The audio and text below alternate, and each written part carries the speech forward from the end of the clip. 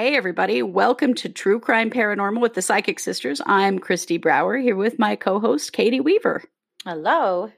We are so excited to be joining you today, and as we are every week, but I think we're particularly excited about this case because we are starting ongoing coverage of a case that is just unfolding in our area. And we're really excited about it because we have some very specific insight on this case that most people that you may have heard from about it don't, because of where we live and because of how we grew up. And so we're going to share a lot about that today. And we're going to get into the very beginnings of the story of the missing children, J.J. Vallow and Tylee Ryan. You've probably heard of their mother, Lori Vallow Daybell. This case is all over the country right now. Of course, it's very hot in our community because we live where it is happening. But we're going to get into the basics of the missing children today. And then we're going to cover a lot of other elements of this case because you are going to find that there are a lot of dead adults around this story. And we're going to talk about all of them as well. And we're going to talk about how it all got here. Best as we can. But let's start with Katie, because you live in the town where this is occurring. So why don't you tell us a little bit about that? Yeah. In fact, I only live a few blocks from where those kids disappeared.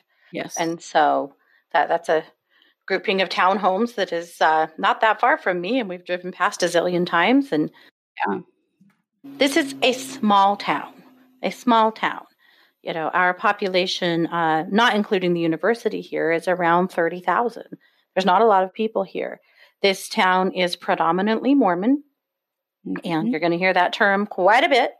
And I want to preface this by saying we are not here to disrespect any religion or faith. We're really not. And so if you're offended by what we're saying, I apologize to you. However, we're just really here to give the facts of the case, our perspectives based on our own unique ability to do so.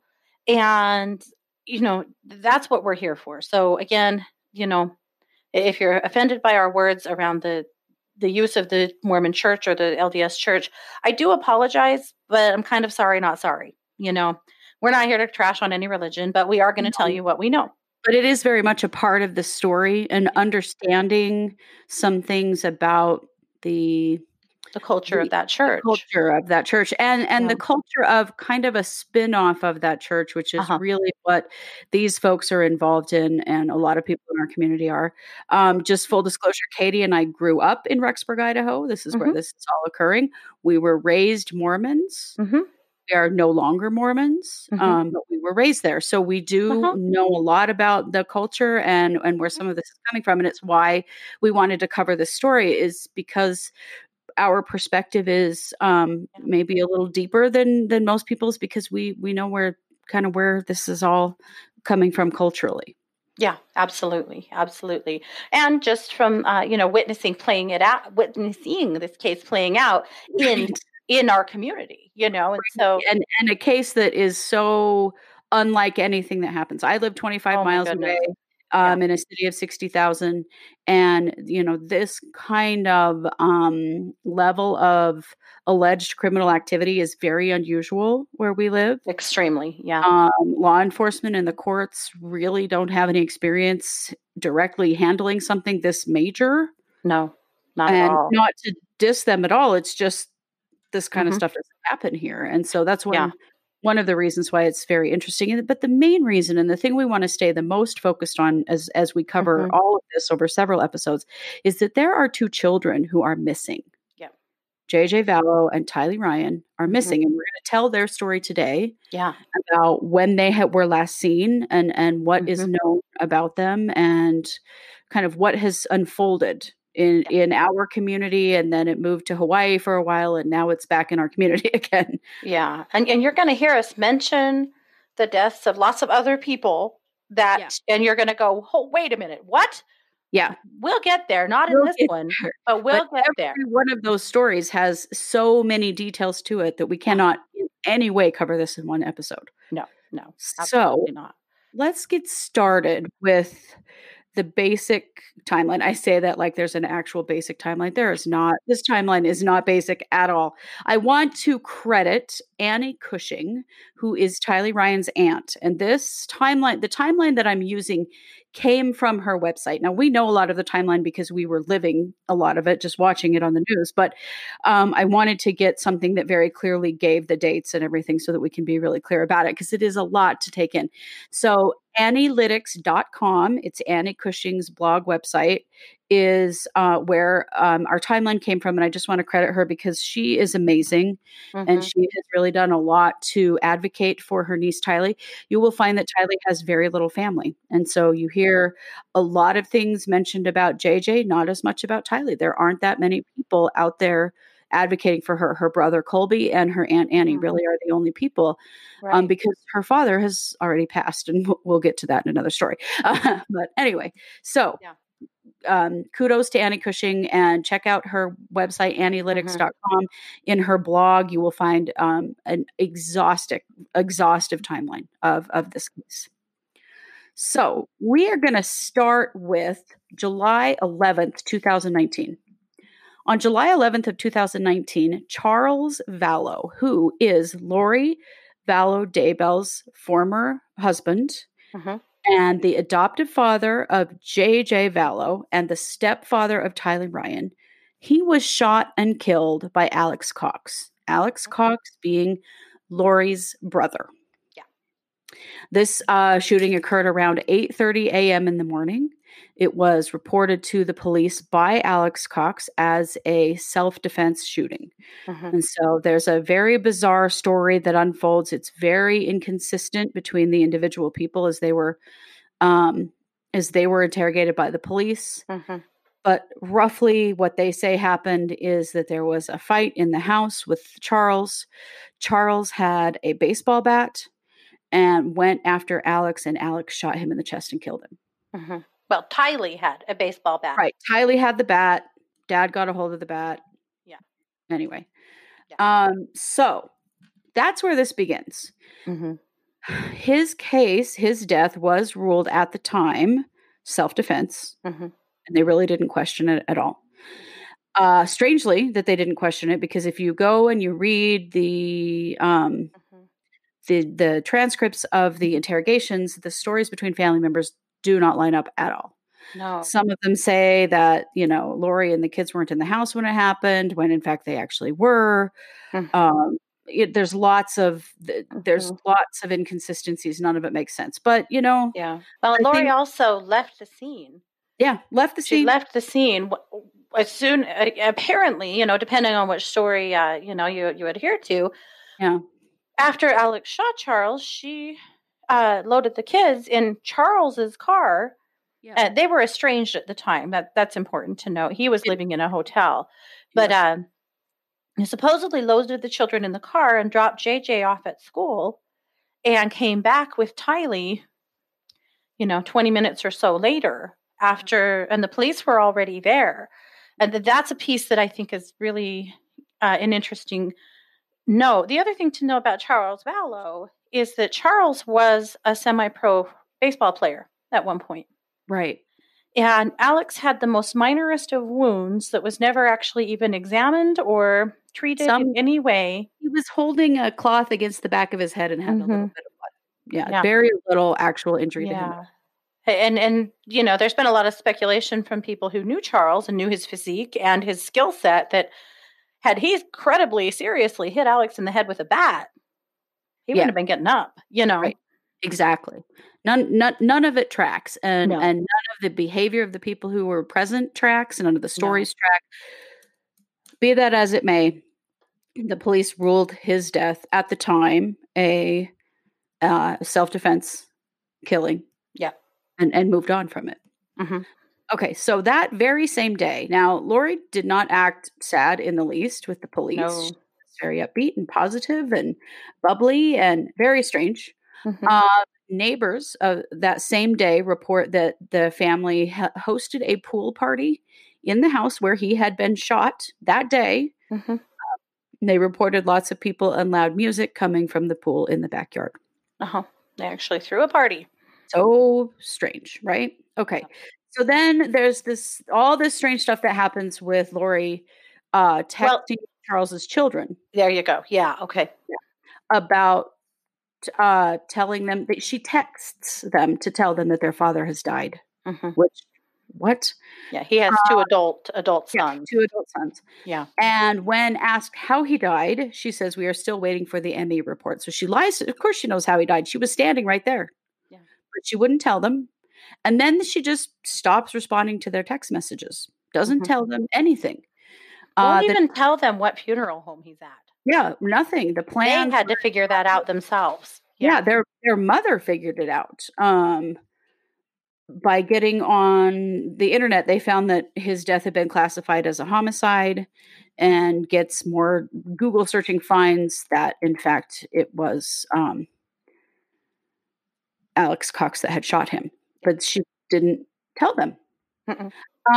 So Her own then, son, Colby, in yeah, fact, her own yeah, son, Colby. She has an adult son, young adult son named Colby, yeah. who's been horrifically affected by this horrible So, situation. She lied to him as well, actually, by his own words, in an interview he did with Justin Lum, yeah, from Arizona, Fox, Arizona, I think is the, yeah, yeah, that she told him the same thing, that they didn't know what happened. yeah, And he yeah. didn't know till he got to the house, in concern, that he had actually been murdered By or killed, by his uncle. yeah, And yeah, and Colby and Charles were really close. This was a huge blow to him to lose yeah, his stepdad. yeah. And she just played game after game after game with family Hmm. members. So then, on July 22nd, she tells her son JJ's school. Now JJ is 7. JJ has, or is he 8 now? I think he's 7 now, I believe. 7 now. Okay. And he went to a school for children with special needs. JJ was adopted by Lori and Charles from a family member, and JJ has autism. And so when she went to sign him up for school, she told the school that that JJ's father had committed suicide. Hmm. Just bizarre things. So many bizarre things. So somewhere after that, the school learns that it was not suicide. Hmm. And so they file a report with the Arizona Department of Child Safety. Like, they're worried about this kid. Yeah. Like, they're going, that's a weird, why would you lie about that? That's a strange thing. So then in August 9th of 2019, they had a service dog named Bailey for JJ. Hmm. And it was a really big deal to get the dog, and the dog was very helpful to JJ. Hmm. And on the 9th of August, Lori posts an ad trying to sell Bailey. Now, it turns out you can't sell service dogs. If you are done with a service dog, you have to give them back to the trainers so they can be Hmm. given to someone else. Yeah. But in the ad, she says that his owner recently died and he needs a new. Now, this dog was for JJ, Right. right? But she says in the ad he'd recently died. So this Hmm. this starts a pattern of some Right. things. And tries to sell the dog for an exorbitant price too, Yes. like Yeah. $2,500, correct? Yeah. Yeah. Yeah. And the organization that trained the dog got a hold of her and said, "Oh, yeah, you can't do that. If you don't want him anymore, you have to give him back, and we'll give him to someone else." And that is what happened. Hmm. Um, Yeah, that made my heart feel good. At least that Bailey got rehomed to a good home where, hey, very sad for JJ, however, to lose his dog that was helping him a lot. Yeah. and it's such a strange thing to do, to say that his owner had died, because really Yeah. his owner was little 7-year-old JJ. Jake. Yeah.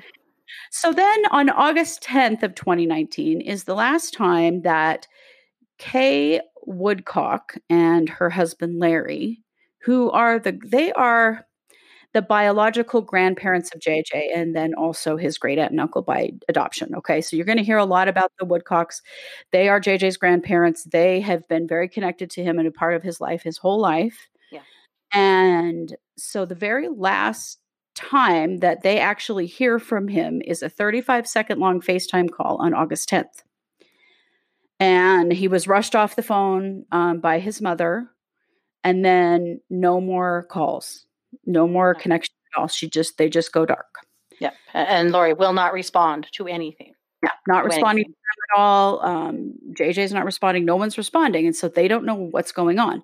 So on the 30th of August, Lori tells her son, Colby, that they are moving the next day. She doesn't tell them where they're going. Apparently, he didn't ask. I don't think that they have a very good relationship, or, obviously they don't now, but I think he didn't. Yeah. And Colby also spoke to Tylee that day over FaceTime, very briefly. Again, didn't get any details about where they were going, and that was the last time he talked to Tylee, was that day. So on August 31st of 2019, Lori moves Tylee and JJ to Rexburg, Idaho. Katie's illustrious town. Yes.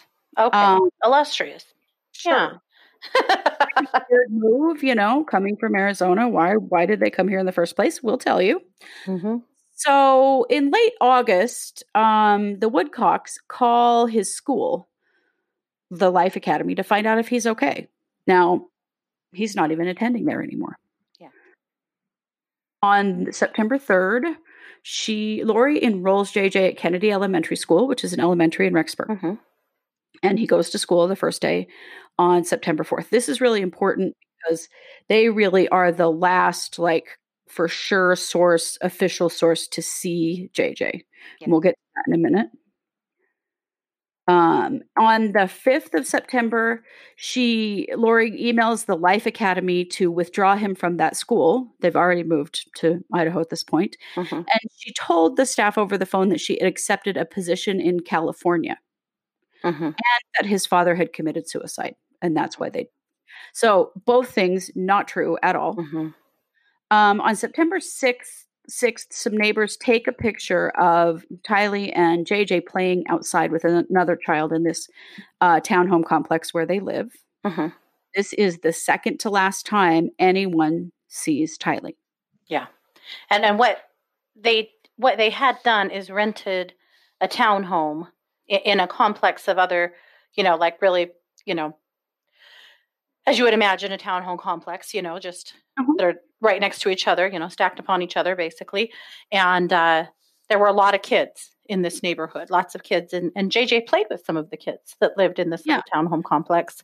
So some of the neighbors got to know him a little bit, and the kids got to know him a little bit because he was playing with the kids there.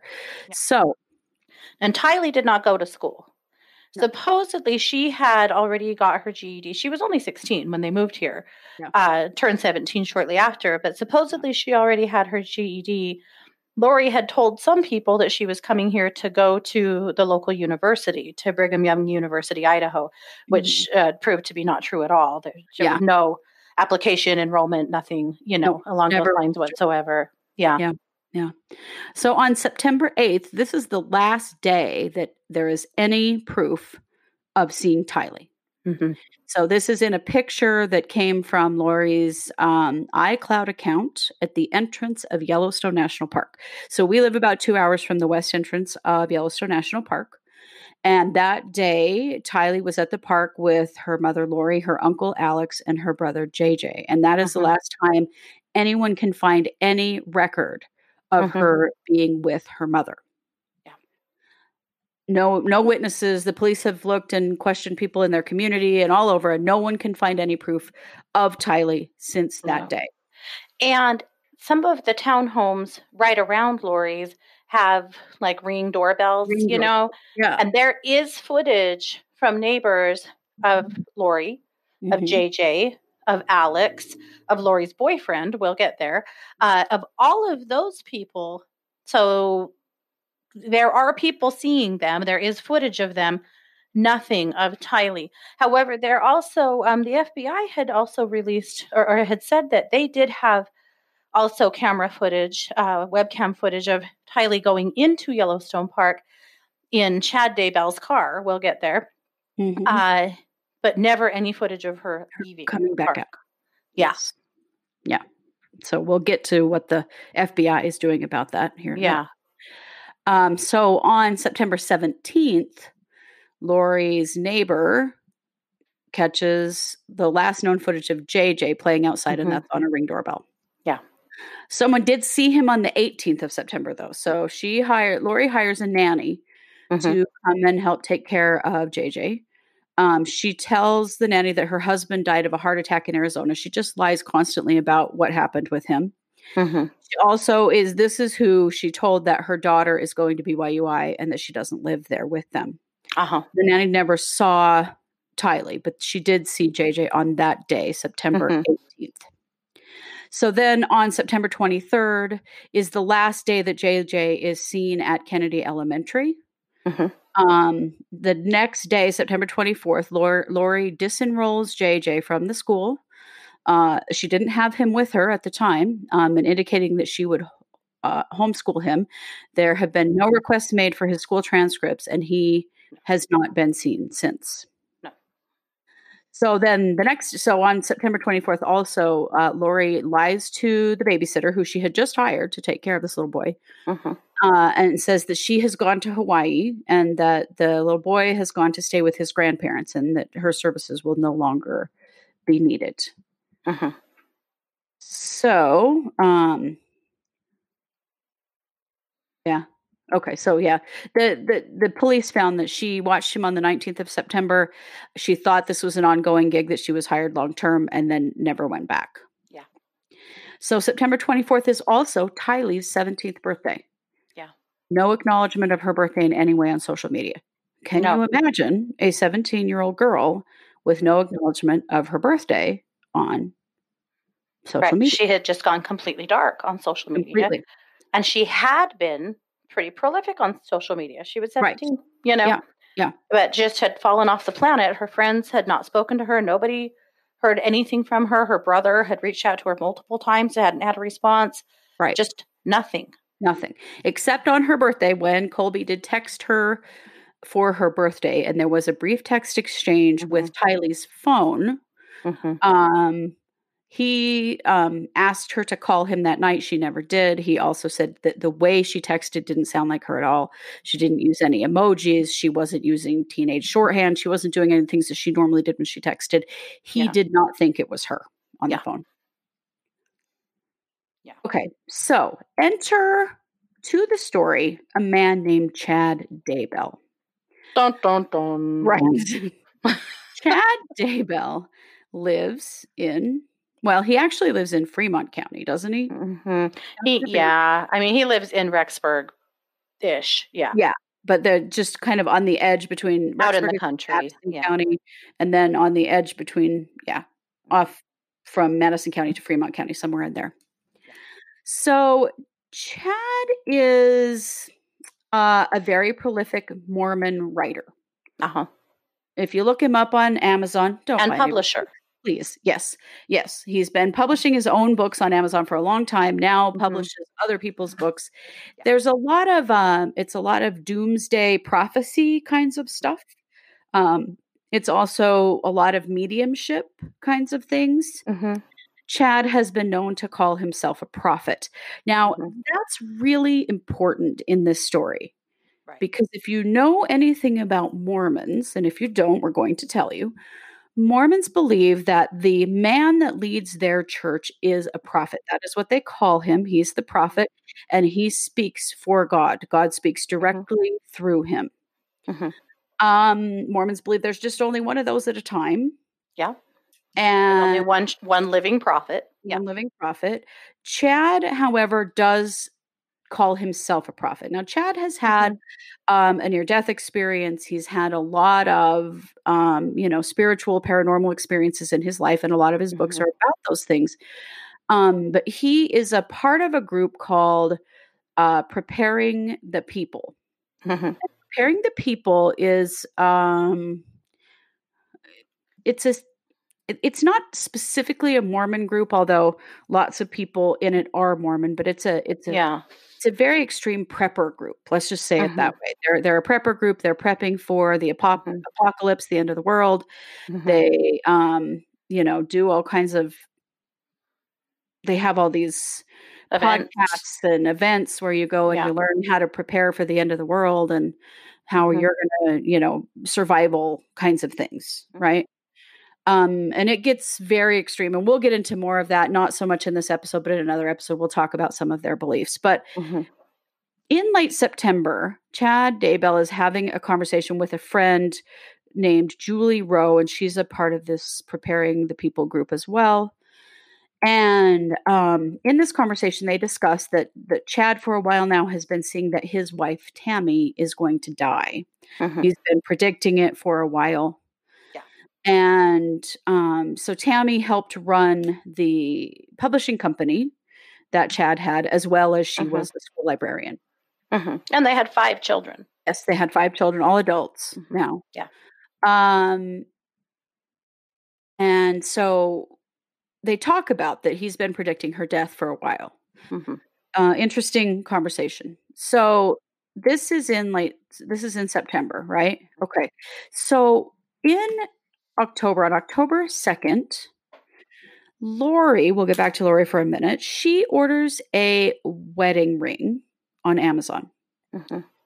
This is 17 days before Chad Daybell's wife, Tammy Daybell, dies. Okay. Also on that day, October 2nd, Lori is seen with a man who is believed to be Chad on surveillance at a storage unit that Lori has rented. So this is the first time that there's documented proof that the two of them are together and seeing each other. Now, we know they knew each other through this Preparing a People and preparing a people, not the people. I said that wrong earlier. So we know that they have known each other some. She's been on some podcasts. He's been on anyway. But now there's some evidence that he stayed at their house in Arizona at one point. But that's all conversations for another show. But yeah, it is. But yeah, there's evidence that they were in contact with each other for a couple of years. It looks like at least a year before all of this went down. Yeah.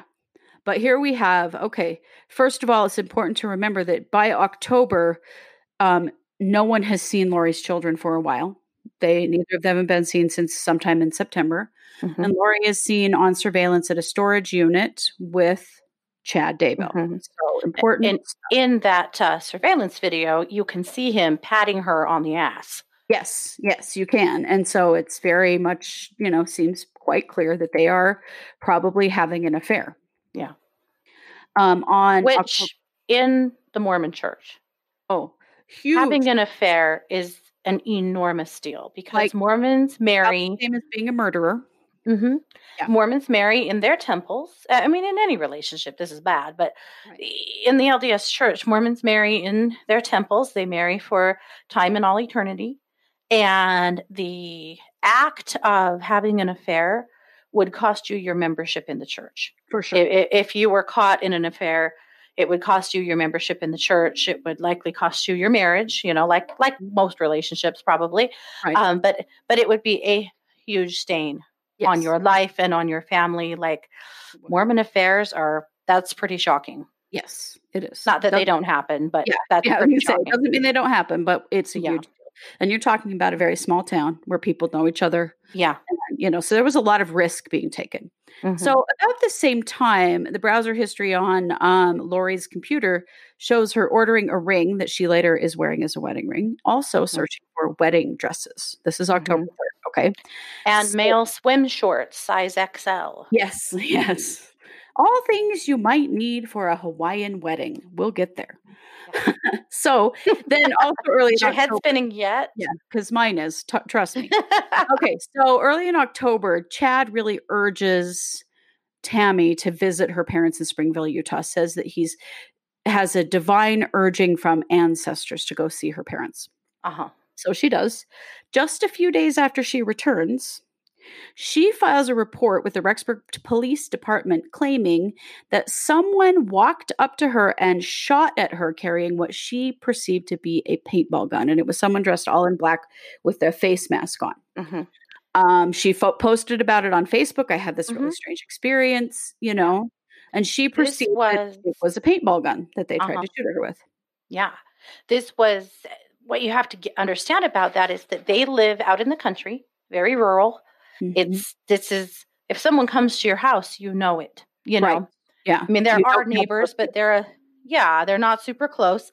And So the idea that somebody would just be out there running around shooting at people with a paintball gun is really bizarre. She Yeah. was getting home from a church event, was getting some things out of her car, and heard, the ting ting ting or whatever, the sound, Yeah. and turned around and yes, saw someone in her driveway shooting at her. She asked them what they were doing and they ran. Yeah. And that's what happened. But yeah, she did actually file a police report on She that. did. They came out, looked around, couldn't find anybody that fit the description. I mean, there wasn't a whole lot Mm-hmm. they could do, but they did try. Uh-huh. And Um, no other neighbors or anyone reported seeing anything. And she no. did post it on Facebook, and her neighbors all saw that. Everyone, around her knew that that had happened, but nobody experienced that for themselves. Right. Right. Right. Okay. So she files a police report. Then in mid-October, a couple of times, Tylee Ryan's Venmo account gets used Mm-hmm. to pay her brother Colby small amounts of money. Now, just to be clear, it's well known that Lori used Tylee's Venmo account. Yeah. So this is not proof in any way that Tylee No. was the one who made those payments. But No. interestingly, Colby says, there are all these things like some text messages, yeah, Venmo from her phone, sort of indicating it's her using it, right? right. Colby says that his mother wasn't great with technology and couldn't figure Venmo out. And so Tylee had a Venmo account that pulled from her mother's bank account. And so whenever she wanted to send money to Colby, Tylee would do it from her account. So that was a very normal thing. Yeah. Yeah. Yeah. Okay, so then on October 19th, Tammy Daybell, Chad Daybell's wife, dies in her Mhm. sleep, Yeah. according to husband Chad Daybell. Right. So he claims that she went to bed, she had a cough, and she just didn't wake up. Mhm. Now, She was 49. 49, no known significant health problems, nothing. She was training for a marathon when it happened. Right. Yeah, yeah, in Yeah. good health. Mhm. So it's believed to be natural causes and no autopsy is performed. You got to know where we are, okay? Right. The coroner in our counties is just somebody Just a who person. gets hired to be the coroner. They're not a doctor. No, they have no medical They training. don't have any medical training, so they really rely on the family and the police to determine if Mhm. something needs an autopsy. Family was very comfortable with not having one, which I would have very strange. I guess I can't say family. Husband was Right. very okay with not having one, Mhm. and one of the investigators told East Idaho News that Chad didn't seem all that curious about how she died. He Yeah. didn't really push it. Mhm. So they didn't do an autopsy. And on October 22nd, which is only 3 days after she died, Mhm. she was interned in In Utah. Utah, where her parents live. Which, if you guys have ever lost someone and had to transport their body across state lines, Yeah. that's no small feat. I mean, This these are things that take a little time to arrange. And boy, he had that on overdrive. He had right. her It was like it was in all prepped Mhm. before it happened. It And had her in Utah and in the ground in a flash. yeah, in 3 Yeah. days. Crazy. Mhm. So there was a local memorial service for her on October Mhm. 23rd, but that was Mhm. also strange. Her body was already gone and buried at this point. Mhm. Yeah. Okay.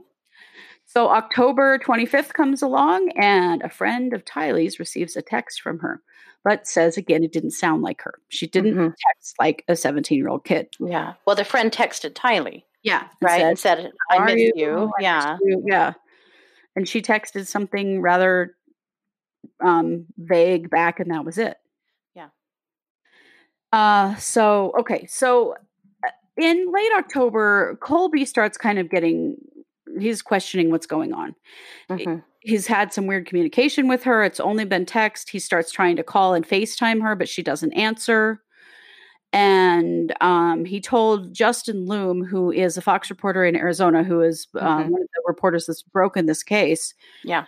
And he said that her text just didn't sound like her. The way that she was texting back and forth, it didn't sound like her. And he really had questions um, then. But again, he Mhm. didn't even know where they were. Right. At this Right. point, he knew they'd moved. He didn't know where. Yeah. Nor did the Woodcocks, who were Right. also extremely uncomfortable. Yeah, family members have no idea where the kids are, can't get a hold of them. So, in late October and early November, there are several instances in which Lori and Chad lie about either the death or even the existence of Lori's kids. Mhm. So, there's been several witness testimonies about that. But basically, what they were saying is that Lori and Chad told somebody that Lori's daughter had died a year before the death of her father. Yeah. And around that same time, Chad told another witness that Lori had no minor children. Mhm. He had told his own children that she was an empty nester. Mhm. And so this is getting passed around. People are saying she Well, and she and Chad told Chad's parents that Yes. she was an empty nester. Yeah. Yes. Yeah. Yeah. But that was, So of course, after they got married, because none of these people knew of Lori at all. right. Right. So, okay, so near the end of October, Chad receives $430,000 in life insurance from Tammy's death. Mhm. Which, Now, understand that for Chad, that's a ton of money. I mean, oh, for anyone, that's a ton of money, I hope. yeah, But for Chad, he lived in a little shitty house. yeah, He claimed that his publishing company made $30,000 a year. She was a school secretary or a school librarian, which that in itself, she was a school librarian yeah, and couldn't have made more than maybe $25,000, $30,000 a year. right, And yet there was nearly $500,000 in life insurance on her, right. which is very odd to me. Yeah. Yeah. Now, it reminds me of one thing that I missed. The day after, okay, Chad no, sorry, Charles, getting mixed up. Charles Mhm. Vallow died. Um, Lori starts the process to receive his $1 million life insurance policy, Mhm. only to find that he had changed the beneficiary. And the beneficiary of that life insurance policy was his sister, Kay Mhm. Kay Woodcock, Vallow Kate Woodcock. Woodcock. Yeah. Yeah. So Yeah. interesting. There were definite Yeah. attempts at getting a hold of some money and doing it quickly. Well, Uh, and Lori's friend, one of her friends had reported that she was extremely angry yeah. Oh, because yeah. she did think that she was going to be receiving $1 million. And when she didn't, said to the friend, "What the hell am I supposed to do with these kids? I don't even have any money." Yeah. Yeah. Yeah. And that, I think that was Melanie Grigg that she said that to. That may not be correct. It was Uh, one of her Arizona friends. one of her Arizona friends. Yeah. Yeah. Mhm. And, one thing you have to know about Lori and Charles is that they were having serious marital problems. At one point, Lori took off to Hawaii and took Tylee with her and left JJ with him for like Mhm. 2 months. He had filed for divorce at one point and then backed it off. At Mhm. that time, he had told his attorney, "She has told me she's going to kill me. If Mhm. I turn up dead, you know who did it." Stuff like that was going on. Mhm. We'll get way more into that later. So, um, things are just getting scarier and scarier. Mhm. And so there was a request in November for from the Gilbert Police Department in Arizona for the Rexburg Police Department to start keeping an eye on Lori Vallow because there were people that were really questioning if her kids were okay. Mhm. Well, So, and there had been, and this is something we're really going to hit more in another episode, but there had been an attempt on the life of Lori Vallow's nephew or niece's husband, yeah, Brandon Boudreau. And the vehicle that was believed to be used in that attempt was the Jeep that belonged to Charles Vallow that Tylee typically drove. yep, So there were all of these things, Gilbert police were really, smelling a rat. They had called the Rexburg police and said, "Hey, we're not ready to move on this, but will you keep an eye on this person for us?" And so that's kind of that they were aware of her already. yeah. Yeah. They at this point weren't aware that her children were missing, but they were aware No. of her. So Detective Ray Hermosillo started intermittent surveillance on Lori in Mhm. November. And as he was surveilling her in November, he never saw her children. He never saw JJ. He never saw Tyler. No. So on November 5th, okay, remember that October 19th is when Tammy Daybell died, right? Right. November 5th, Lori Vallow and Chad Daybell marry in Kauai, Hawaii. Mhm. 17 days after Tammy Daybell died. Supposedly unexpectedly, I guess I will say. Yeah. Um, on 11:07, while they're in Kauai, they are talking to realtors there about moving there.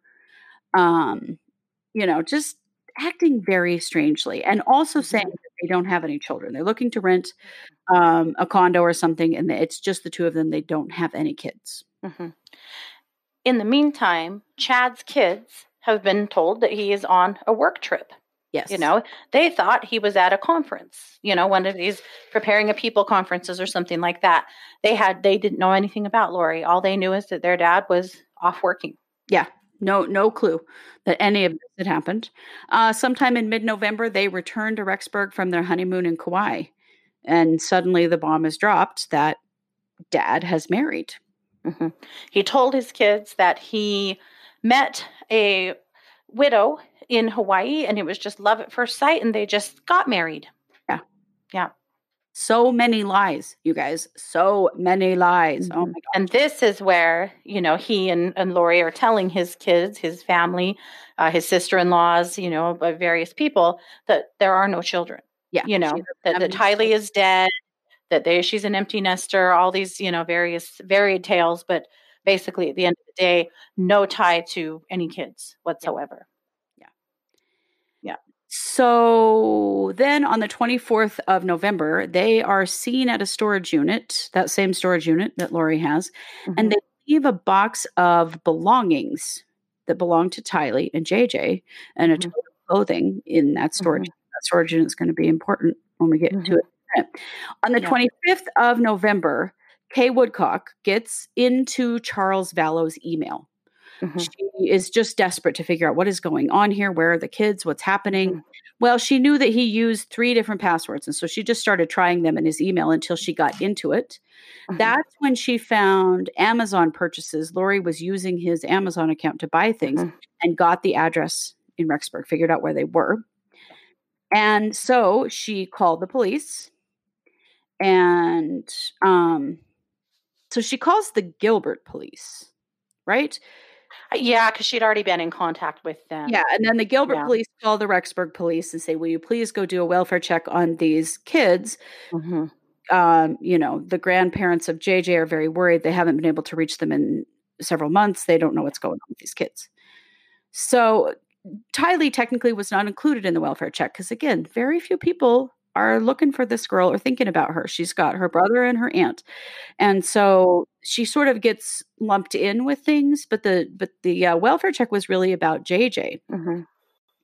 So they said because she was 16 or 17, they weren't worried about her, which I think is really screwed up and not okay at all.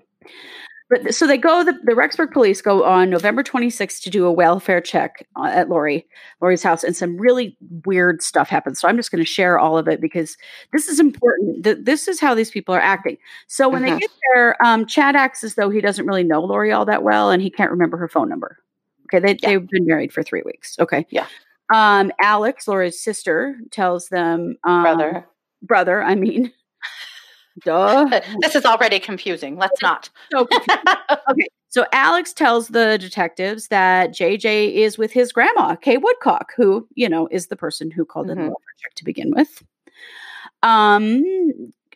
Her brother told them the wrong apartment number when they were trying to locate her. Said that she was in apartment number 107, which was vacant. She was actually in 175.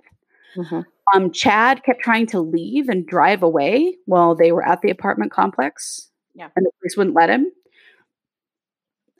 Chad told an investigator that the last time he'd seen JJ was in apartment number 107 in October, and they lived in 175. Yeah. He finally did admit that he did know his wife's phone number. Well, and that she was, in fact, his wife. Yes. And also, it does prove right there that he did, in fact, know that JJ existed. Yeah. So then Lori tells the detectives that JJ is with her friend Melanie Gibb, who is a friend of theirs in Arizona, which turns out to be a lie. She did ask Melanie Gibb to lie and say JJ was with her, and Melanie didn't. Decided not to. Well, she and Chad reached out to Melanie Gibb and asked her to well, I'll explain later. Just tell them that JJ's with you. No big deal. Yeah. Melanie did not do that. Yeah. She didn't, but she waited 10 days to tell the police that she had been asked to lie. Mm-hmm. Yeah. And so she is cooperating now. Mm-hmm. Okay, so remember, the kids haven't been seen since September, but the police are not notified they're missing until the end of November. So months have gone by when no one knew where these kids were. So on November 27th, the law enforcement searches the townhouse Uh-huh. and discovers that they have vacated the home. So Yeah. the police do the welfare check on the 26th. By the 27th, they are gone, and witnesses say that the kids were not with them. Mm-hmm. Um, so on also the 27th of November, they search Lori's storage unit. That's where they get all this footage. And they find the kids' bikes, toys, photo albums, winter clothes, a backpack Blanket. with JJ's initials. Yeah, a jersey with Mm-hmm. Kobe Ryan's name on it. Photo blankets made from pictures of Tylee and JJ from infancy.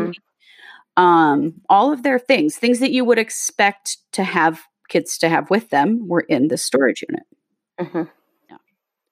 What they did not find was Tylee's phone. Nope, they didn't. But we'll get to that. We will, yeah. The police also sent detectives to Colby Ryan's house to see if he knew what was going on. This was the first that he knew that the kids were missing, and this is the first that he knew where they were. Yep. And November 27th is also the date that the Rexburg Police Department requested assistance from the FBI in finding the kids, because missing children are always investigated by the FBI. Yeah. And so this is the first time, but these kids have been missing for 3 months before this happens, Right. or 2 months. Well, and when the police came to Colby's house, he did reach out to his mother yet again and said, the police are here looking for the kids. What the hell is going on? And she finally responded. Lo and behold, she'd been ignoring him for months, responded and said, oh, don't worry about it. I'll take care of it. I'll explain later. And that is the last thing he ever heard from her. Yeah, totally, completely blew her off. So on December 1st, 2019, Lori and Chad flew from LA to Kauai. Mm-hmm. And as far as they know, up until what we'll get to later that happened in February, they stayed there. There was absolutely no indication that they flew with children. One of the things that you cannot hide is if you fly. That is federal information that can be looked at by anybody, and you cannot fly without identification. No proof at all that they left with the kids. No. Just them. Just them. All the while as well, both children were receiving Social Security. They both were receiving death benefits because both kids have dead dads. Right. And the account, particularly for Tylee, that her money was being deposited into was being consistently used in Hawaii. Yep. Yeah. So obviously, they'll be able to add fraud to her charges. Well, it's important because she was taking that money and using it. There's absolutely no evidence or that we know of that's been released. And the police have released a lot of info on this case and the FBI have, because they're trying to get the public's help to figure out where the hell are these kids. But, because what is the old thing? If you see something, say something. Surely someone knows something. Anyway, it's important because never at any point has she given money to someone else. There's absolutely no evidence that the money she's receiving for these children's care is being passed along to the person who's caring for them. Right. She's just been stockpiling it. It's just hers. Yeah, which is not what Social Security death benefits are for at all. They are for the child themselves. And so, that's a huge deal. Mm-hmm. So on about December 10th, Lori and Chad move into a condo in the villas in the Prince community in Princeville, Hawaii. Mm-hmm. Also, on December 11th, Tammy Daybell's body is exhumed. Yes. Because, hey, turns out maybe this wasn't so straightforward. Now, we still do not have the autopsy results. No. Of that. Right. As of this airing, it is April 5th. Yeah. And we still don't have that. No, but it's because, or at least how it's been explained to the public through, forensic people, is because she was she had been embalmed. And so an autopsy and all the toxicology and all of those things take a lot longer and are a lot more complicated with an exhumed body. And so apparently these things take a lot of time. This is not CSI. And ultimately, if they are building a case, and they may not tell anybody until they're ready, Okay, so also December 12th, Lori's brother Alex Cox dies of suspicious causes in Gilbert, Arizona. Yes. That case is still open, and the autopsy results have not been released on that case either. But they have ruled that a suspicious death, which is important because it is. Yeah. So then on December 21st, this is the first time that the Rexburg Police Department calls Lori Vallow and Chad Daybell persons of interest in the disappearance of Tylee Ryan and JJ Vallow. So finally, we're calling this a missing children's case 3 months after these kids went missing. And when this came out in our community, there was outrage. People were pissed. Why did it take so long? But if you listen to this timeline, you know why it took so long. Yeah. So that is, it's just craziness. All of this is craziness. Let's see. So on the 30th of December, the Rexburg PD, they issue a press release and they say that the children are not with Lori and Charles in Hawaii. Chad. Yeah. God, so many names. And that they have information indicating that Lori knows either the location of the children or what has happened to them. So things really start heating up. This is when the FBI gets involved. They search Chad and Tammy's former home. Which, understand, a whole team of FBI agents crashing a home in this community was huge news. Never. Yeah. It doesn't happen. And interestingly, they dug around in the snow. I mean, understand that where we live, and we had a particularly hard winter, there were probably a few feet of snow on his yard, and they were out there with sensitive equipment and shovels digging around, looking obviously for something around the yard, the driveway. Were they looking for bullet casings? That's, really makes you wonder, because she was shot by a paintball gun, which, more and more feels like a hit. Yeah. They found that paintball gun in that house, and it's not a paintball gun. It is a gun with a silencer. She just thought it looked like a paintball gun. If you haven't had a lot of experience with guns, so they have that, but we don't know, They did from that house seize hundreds of pieces of evidence. They did. And I think law enforcement is holding a lot of things very tight to the chest right now, and that's okay. Yeah. Because they're still building their case against Chad. They are. Well, and Lori too, really. And Lori, yeah. Okay, so let's get to on the 25th of January, law enforcement in Kauai, Hawaii, serve Lori with a child protection order from the Madison County Prosecutor's Office in Rexburg. So basically, they say you have to produce Tylee and JJ in person to the Idaho Department of Health and Welfare or the police department by January 30th. So in Rexburg. So they give her 5 days to produce her children in person. Now, that was an interesting day. There was tons of media in town. The Woodcock grandparents were in town. Lots of things happened. What did not happen is Lori did not show up and produce her children. No. She did not show up at all. And they had procured an attorney. Lori and Chad had procured an attorney like the end of December who had put out a statement that basically this was basically trying to allude to this being a child custody case that would be sorted out in due time. Yes. Anyway, he was nowhere to be found. He couldn't be contacted. He was supposedly out of town. Yeah. During that time. They completely defied that order. Yeah. There was a press conference that day, by the end of the day, that she was supposed to show up with the kids at the local newspaper office. And my daughter was she's the editor of her school newspaper, and she was actually invited to attend that press conference. And so, she's there with, people from CNN and Dateline and, news from all over the country that were there to see her show up with those kids. She didn't. Kay Woodcock did press, an interview there with all of them, a press conference, and her poor husband was so stressed and so overworked by the end of that day that he had ended up staying at the hotel and wasn't a part of the press conference because he was just ill. These are older people, and it's taken an enormous toll on them. But, basically Woodcocks were there and ready. Mm-hmm. There and ready. They were in the process or have been in the process of seeking legal guardianship of JJ. Yes. If he is found, yes. Emergency legal guardianship. Yeah. So they didn't show up. Law enforcement in Hawaii served them with a search warrant and search their car and search a bunch of stuff. What they find are some interesting things. They find birth certificates for both children. They find Tylee's financial transaction card, so the card where her money is going. They find JJ's iPad. They find JJ's school registration receipts from Kennedy Elementary in Rexburg. They find an enormous bag of cash. Yes, they do. An enormous that bag. They're packing around with them. Yeah.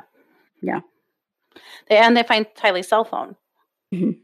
Lori had Tylee's cell phone there. Kylie's cell phone. So we know that none of those communications after mid-September or September 8th, which is the last time she's for sure been seen, were from her because Lori had the phone. So they also search their condo. They find there are 2 beach chairs in the garage. There are 2 exercise mats. There are 2 beach towels. There are no items in the garage or condo that appear to belong to any children. There was no evidence of a 7-year-old boy, clothing, toys, books, his medication, nothing. And there was a second room in the condo that had no signs of being lived in. So there was no indication at all that the children had ever been at this house. Well, and in fact, JJ's medication had been left at the house that they fled in Rexburg. Yeah, but the whole medication thing I think is really misleading because it was not, the last time it was filled was in January of 2019. And people call it an autism medication. No, it isn't. It's Risperdal, isn't it? Yeah. Risperdal, which is used in it's actually an antipsychotic, but it's used in low doses as a behavioral management medication. He hadn't been on it. Okay. So he had not really been taking it. No, okay. He hadn't been taking it. Well, that's good to note. There was a lot of implication that, he's not getting his medication. That's dangerous. And no, it actually isn't. This is a behavioral management med, and they apparently took off from it in January. So okay. Yeah. Weird that she moved it with her. So maybe she had it just in case she needed it. And maybe they were using it as a PRN, like as an as needed, if he gets really upset, kind of thing to calm him, which it would do. So I don't know, but I find that part interesting. Okay. That's good to know. Yeah. So after that search, they move to the Kauai Beach Resort. So they move out of the condo. There's some implication that that's because the landlord was like, I don't want any of this. Get out of my house. Well, because they were renting that condo month to month. Yes. Yeah. And my understanding is that the rent on that condo was $3,000 a month. It was, yeah. Yeah. They have this giant bag of cash so that they obviously can move around and do things they want to do and pay everything in cash. Speculated, of course, that is the money from the life insurance on Tammy. And they did have a bank account. Chad did have a bank account in Hawaii. Yes. That was later verified that he did open a bank account in Hawaii. Yeah. Interestingly, so, you guys know these guys are Mormon, okay? It's believed that Chad was excommunicated from the Mormon Church in November or December, but that's not been 100% proven. But it has. But has it been? It's one of those that's been all around. That he was excommunicated for calling himself a prophet. So there can only be one, guys. So. Well, witnesses are saying that by his own mouth, he's saying that he's been excommunicated. Okay. And that's what I had thought too. But then there was some people who said that he removed himself. I don't know. Lots of stuff. Anyway, so he's no longer on the records. But in early February, Lori is on the records, and she had her church records transferred to a Mormon church in Kauai. And they'd been going to church. Yes. And Tylee and JJ's names were not included in the record. And as with most churches, parents' names usually include their children's names. And she didn't transfer the kids' records. Right. Let's see. That's good. So they started attending church there in February, which was a big thing. People were all wound up about that, and was Chad excommunicated, and, people asking them where their children were and stuff like that. Mhm. So that was Well, yeah, the people in Kauai became quite diligent, yes, they did. you But know. suddenly now, not are we just seeing all the stuff that's happening in Rexburg, but now we're Mhm. seeing in Facebook groups and various things, all Mhm. the stuff that's going on over there. People are keeping a Yeah. close eye on these 2. Mhm. There are signs along roadways that say, "Where are the children?" Yeah, and people are pretty, they're diligent in Kauai Yes, as well. Yeah. very, very concerned about, where are these kids and what are they doing in their community? Yeah. So then things really start stepping up. The news here published surveillance footage of the self storage unit, kind Mhm. of showing that, hey, Chad was around before his wife died and those kinds of things. Mhm. On the 10th of February is when the law enforcement finally say that they did find Tylee's phone with her mother in Hawaii. And Mhm. so we now know that all of that stuff that happened on her phone couldn't possibly, um, be real, because, we know that she didn't have her phone. Mhm. Um, on the 12th of February, Keith Morrison of Dateline, so Dateline has already covered this case, and I'm sure will Oh, again, yeah. but he is tipped off that Lori and Chad had packed their bags and they were heading to Mexico. Um, they checked out of the Kauai Marriott resort where they had been staying. Mhm. They were seen in Kauai boarding a plane. Now, the thing is, they are just being followed everywhere, Yep. and not just by the police, but by everybody else. Mhm. People are all over this. Yeah. So, And there were plainclothes police yeah, and follow. FBI agents following them as well. But yeah, everybody had peepers on them. There were constantly pictures on social media and videos of, saw these 2 at the supermarket today, saw these 2 at the airport, saw these 2 on the beach. Yeah, Yeah. yeah. So they weren't getting out of there because people were following them everywhere. So Mhm. finally, on February 18th, the Madison County Prosecuting Attorney's Office submitted a criminal complaint against Lori. 2 felony counts of desertion and non-supportive dependent children, Mhm. resisting or obstructing officers, criminal solicitation to commit a crime, and contempt of court. Mhm. So on the 20th of February, Lori was arrested in Kauai and taken into custody and Mhm. held on a $5 million bond pending Mhm. extradition to Idaho. Mhm. That bond was set by the judge here in Idaho, and Mhm. I've never seen a $5 million bond in Idaho in No. my life. It was exorbitantly high because if she bonded out in Hawaii, they wouldn't have been able to extradite her. Yeah, they She wanted to would have make been in sure the wind. that out. They wanted to make sure they could extradite, and so they set, yeah, incredibly high bond, especially for the charges. It's a ridiculously high bond, but there was a reason behind it, Right. trying to, create enough space to be able to get her extradited, because that in itself apparently takes a fair amount of work. It is. It's And a it huge did. deal. It's Yeah. a huge deal. So she has her first court hearing on the 21st of February, and her attorney requests that her bail get reduced to $10,000. And you could just pretty much hear the judge laugh from Hawaii to Idaho over that one. Judge Kathleen Watanabe, and she Hmm. kept the bail at $5 million. Hmm. Yeah, And she's the real MVP here. she really What a is. And hero. she kept her in jail. They Hmm. asked for an extradition hearing. Um, she wanted her right for that.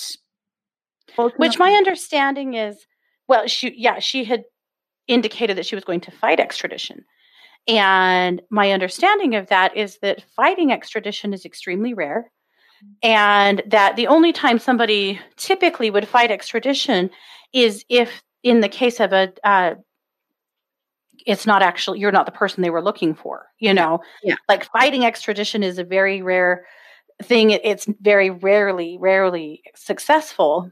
And so the fact that they indicated in that bail hearing that they were going to fight extradition was not necessarily surprising, because she was so freaking defiant, but it was laughable, yeah. because basically, to fight extradition, you have to prove that you're not the person they're looking for. Well, and they did some weird stuff with, well, her last name isn't Daybell, it's Vallow, and they tried to pull some Yeah.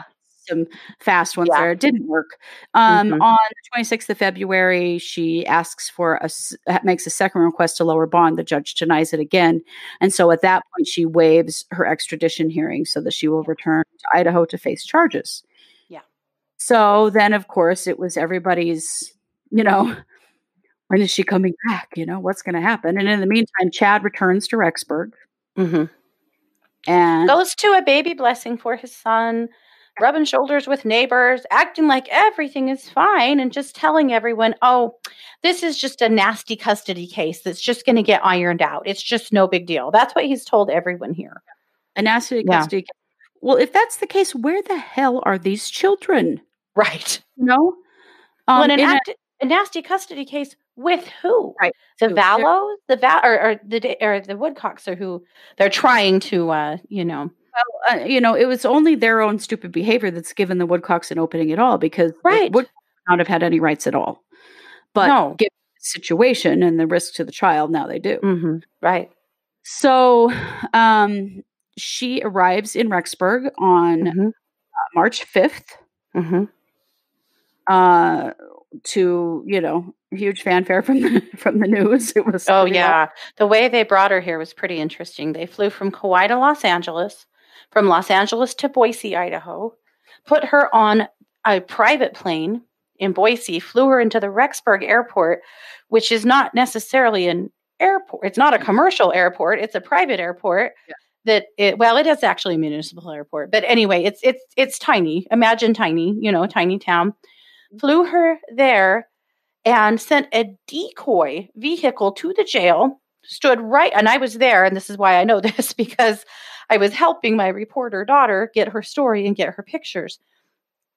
This van shows up, it pulls into the garage doors at the jail, which is how they take people into the jail there. A representative from the jail comes out and says right to our faces as reporters, yes, that is Lori. Yep, she's here. Everyone asking the same question, is that her? Yes, that's her. That was all over the news. You might have seen it. It was a white van, that pulled into. Well, then later that night, the Rexburg police leaked to, a few people that she wasn't in that van, that they had put her in a gray SUV and pulled her in a different door, and that was a complete decoy. That's important because they lied to the press's faces in a really bold way. And if you want to look at it from the sense of them trying to keep Lori safe and make sure they got her from point A to point B, I can honor that. But there were about 20 people there. We're not talking about an enormous crowd. There were about 20 people there, reporters and camera people. For Idaho, that is an enormous press. Mm-hmm. But the police department, like the whole area, has been had their ire up a little about the press being here. This is kind of one of those news here, right? And this is a town that's pretty secretive, pretty low key. They don't want to be in the press, and she's brought all of that here. But anyway, that was a consternation that they lied to the press as a problem, and the fact that essentially what they did was try to put some doubt in the press, which just really not cool. But that's kind of an aside to the rest of it. But anyway, that was an odd thing that happened. It was. Yeah. So then she goes before Judge Farron Eddins, who lowers her bail from $5 million to $1 million. They again asked for $10 million or for $10,000. Did not even. No way got it. 10,000. 10,000. Yeah. Now she had 3 attorneys at this point, and they weren't the ones that the guy that they'd hired before. Yeah. These were attorneys from Boise. These were 2 people, Edwina Elcox and I can't think of her partner's name. They're considered to be like the best criminal attorneys in the state. And that's who showed up with her at court that first day, is these 3 high-dollar, high-power attorneys that we can only speculate that Chad was paying for out of his life insurance money, because Lori doesn't have any money. No.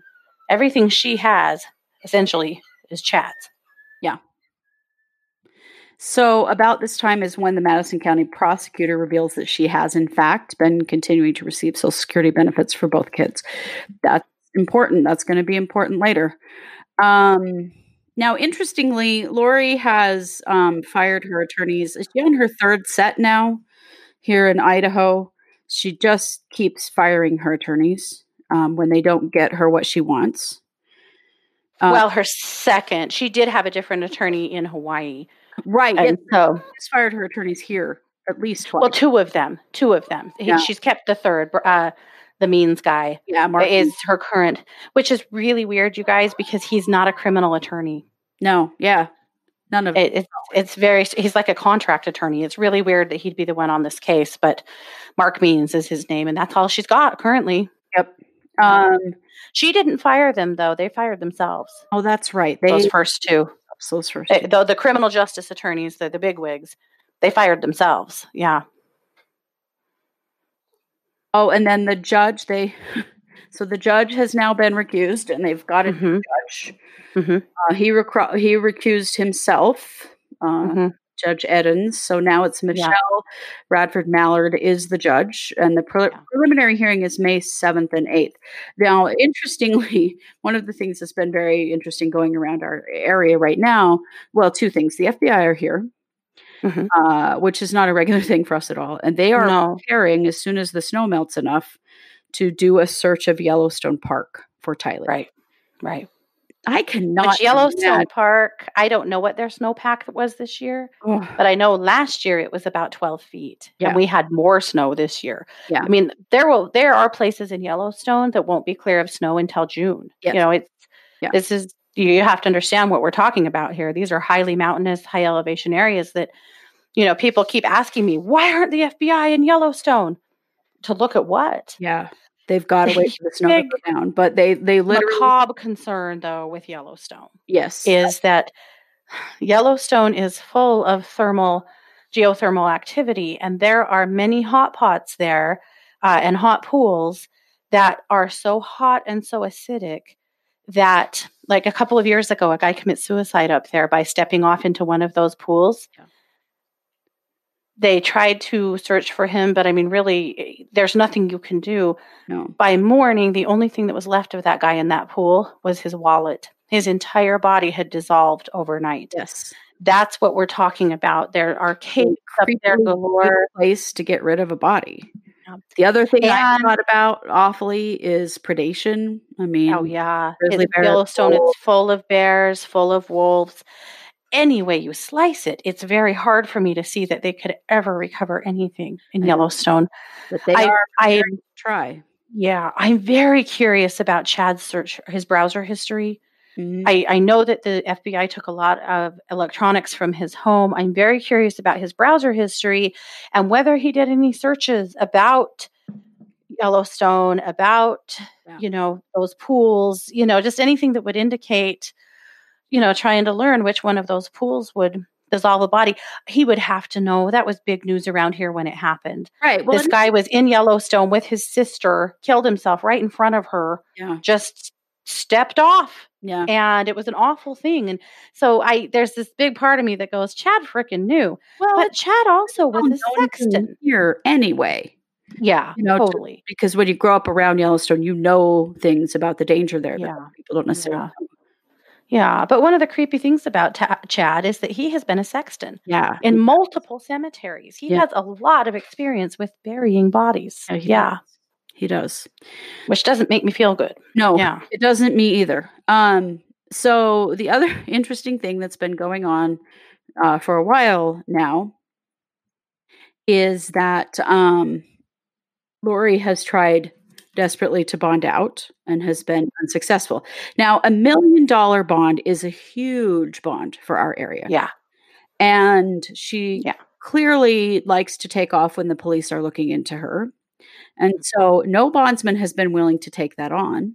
No. And no, you know, Chad has been unable to come up with, you know, $1 million in cash and property to bond her out. And so she is still sitting in the Madison County Jail awaiting her preliminary hearing in May. Yeah. So the way it would work is if she had found a bail bondsman that would sign on her, that would take her on. And what's happened is many have come and talked to her, but basically what they've all said is, unless you can prove to us that those kids are safe and alive somewhere, we can't bond on you. You're not worth the risk because you're going to have more charges coming. And that's been the biggest concern is, are there more charges coming? Because if there are, we can't bail you out. And yeah, there are more charges coming. Yeah. And so she really thought she was going to bond out. She really did. I believe that she really did. But here's what it would have taken. Oh, so arrogant. This is what it would have taken from Chad. In order to bond out, they would have had to pay a bail bondsman somewhere between 10 and 15% of the bond, which would have been somewhere between $100,000 and $150,000. That is not money you get back. That would have been a payment. I mean, chew on that for a minute. Yeah. $150,000 in payment to bail her out. And he was willing to do it. He was trying to do it, with Tammy's life insurance money.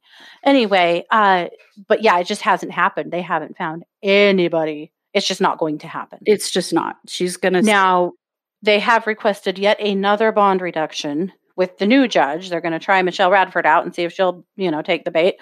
So it's possible in this first hearing here in this first part of May that she may reduce that bond enough that they could get someone to bond her out. But honestly, I mean, it would have to be that, 10 to 50,000 number that they tried for in the first place.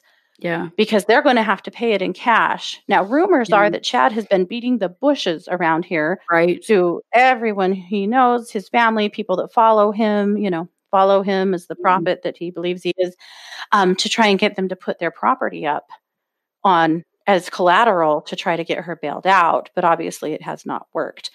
$1 million around here is or $1 million in property around here is an enormous amount of money. In other places, I know your homes are like, 1,500 square feet and they sold for $400,000. I get it.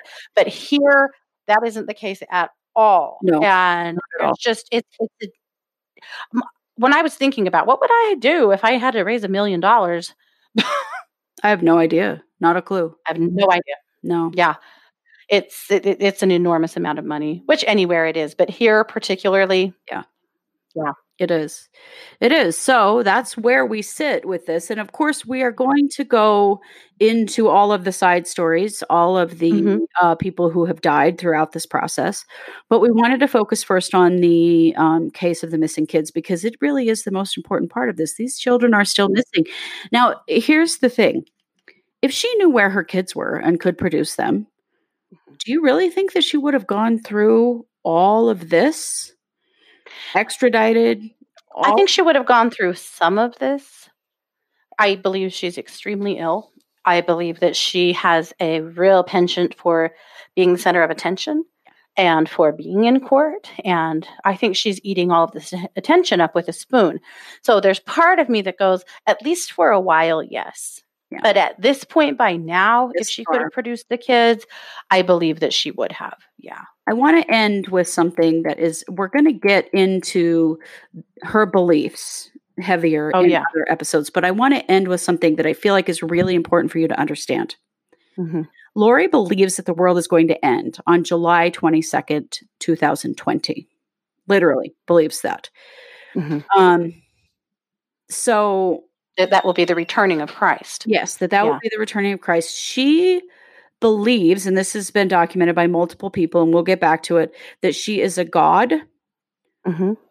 And so here's a statement that has come from, I'm not sure exactly where, but I've read this several times about her beliefs.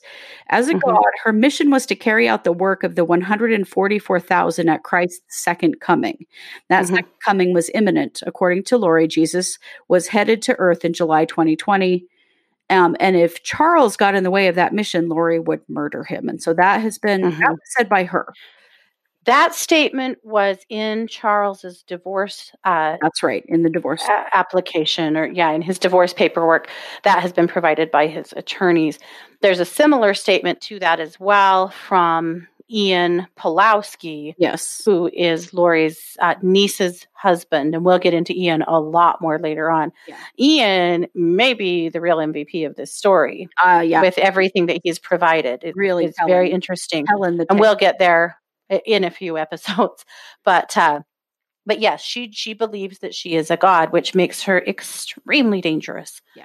Because there is no accountability for what she does, because she believes that she's taking the marching orders from, the big god, and she's carrying them out and doing what she's supposed to do. So everything that she's done is okay. Nothing she's done is wrong. And she also owes no one an explanation.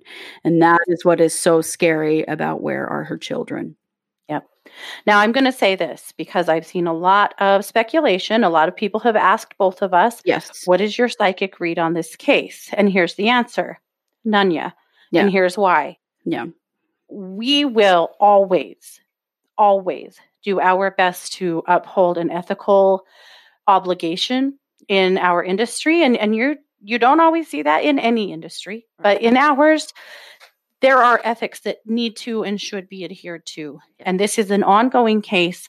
There are family members that are following this case in every, platform.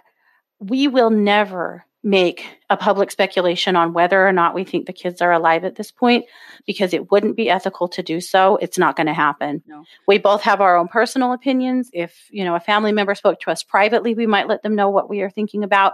But this isn't the time or the place for psychics to jump up on their soapbox and use this as an opportunity to read this too deeply, and we're reporting on this case, and we'll share some of the stuff that's coming through to us about other family members. But when it comes to the kids, if we have something valuable to offer, it's not going to be here. And I hope you guys understand why. Yeah, we have been met with similar situations over the years, and we choose not to do that to family members who really do believe in ethics. And, you'll hear that there are other people doing it. We're not going to. No. I like to take the FBI stance, which is that a child is always alive. A missing child is always alive until they're found. Yeah. And that. Well, why would we give up on these kids? Yeah, we're not giving up. Why would we take any shred of hope away from family members? Why would we take any shred of hope away from the community? Let's hold hope. It is my greatest hope and wish that these kids are found alive and okay. My greatest hope and wish. But through all of this insanity, somehow they have managed to be okay. Yeah. Yeah. Well, I think that is the end of the beginning. That's a big unpacking. Yeah. If you want to know more, go to annielytics.com, because she's got, and we're going to go through a lot of it, but she's got the full timeline. It's a great place to look. And Annie is just really a credit to her niece. I really appreciate what she's doing. She's a total rock star for Tylee. She totally is. And so check that out. We will be coming back to you with more episodes about more of the story, and of course updating as the case updates, because preliminary hearing is in May. We'll be able to share more with you about that, but we will spin off into the side stories about the various people who had died throughout this process. We'll start out by taking an enormous step backwards to Tylee's dad, Joseph Ryan, who died in 2018. To Lori's divorce with him, and forward, I think, is probably where we go now. I think so. And then we'll try to follow some kind of a timeline if we can. It's a spider web for sure, but it is, but it's an important case. We feel like the more attention it gets, the better, for the benefit of these children. Where are Tylee and JJ? That's the question. Yep. Yeah. All right. Well, thank you so much for joining us today here on True Crime Paranormal with the Psychic Sisters, and we will see you next week. Bye, guys. Bye.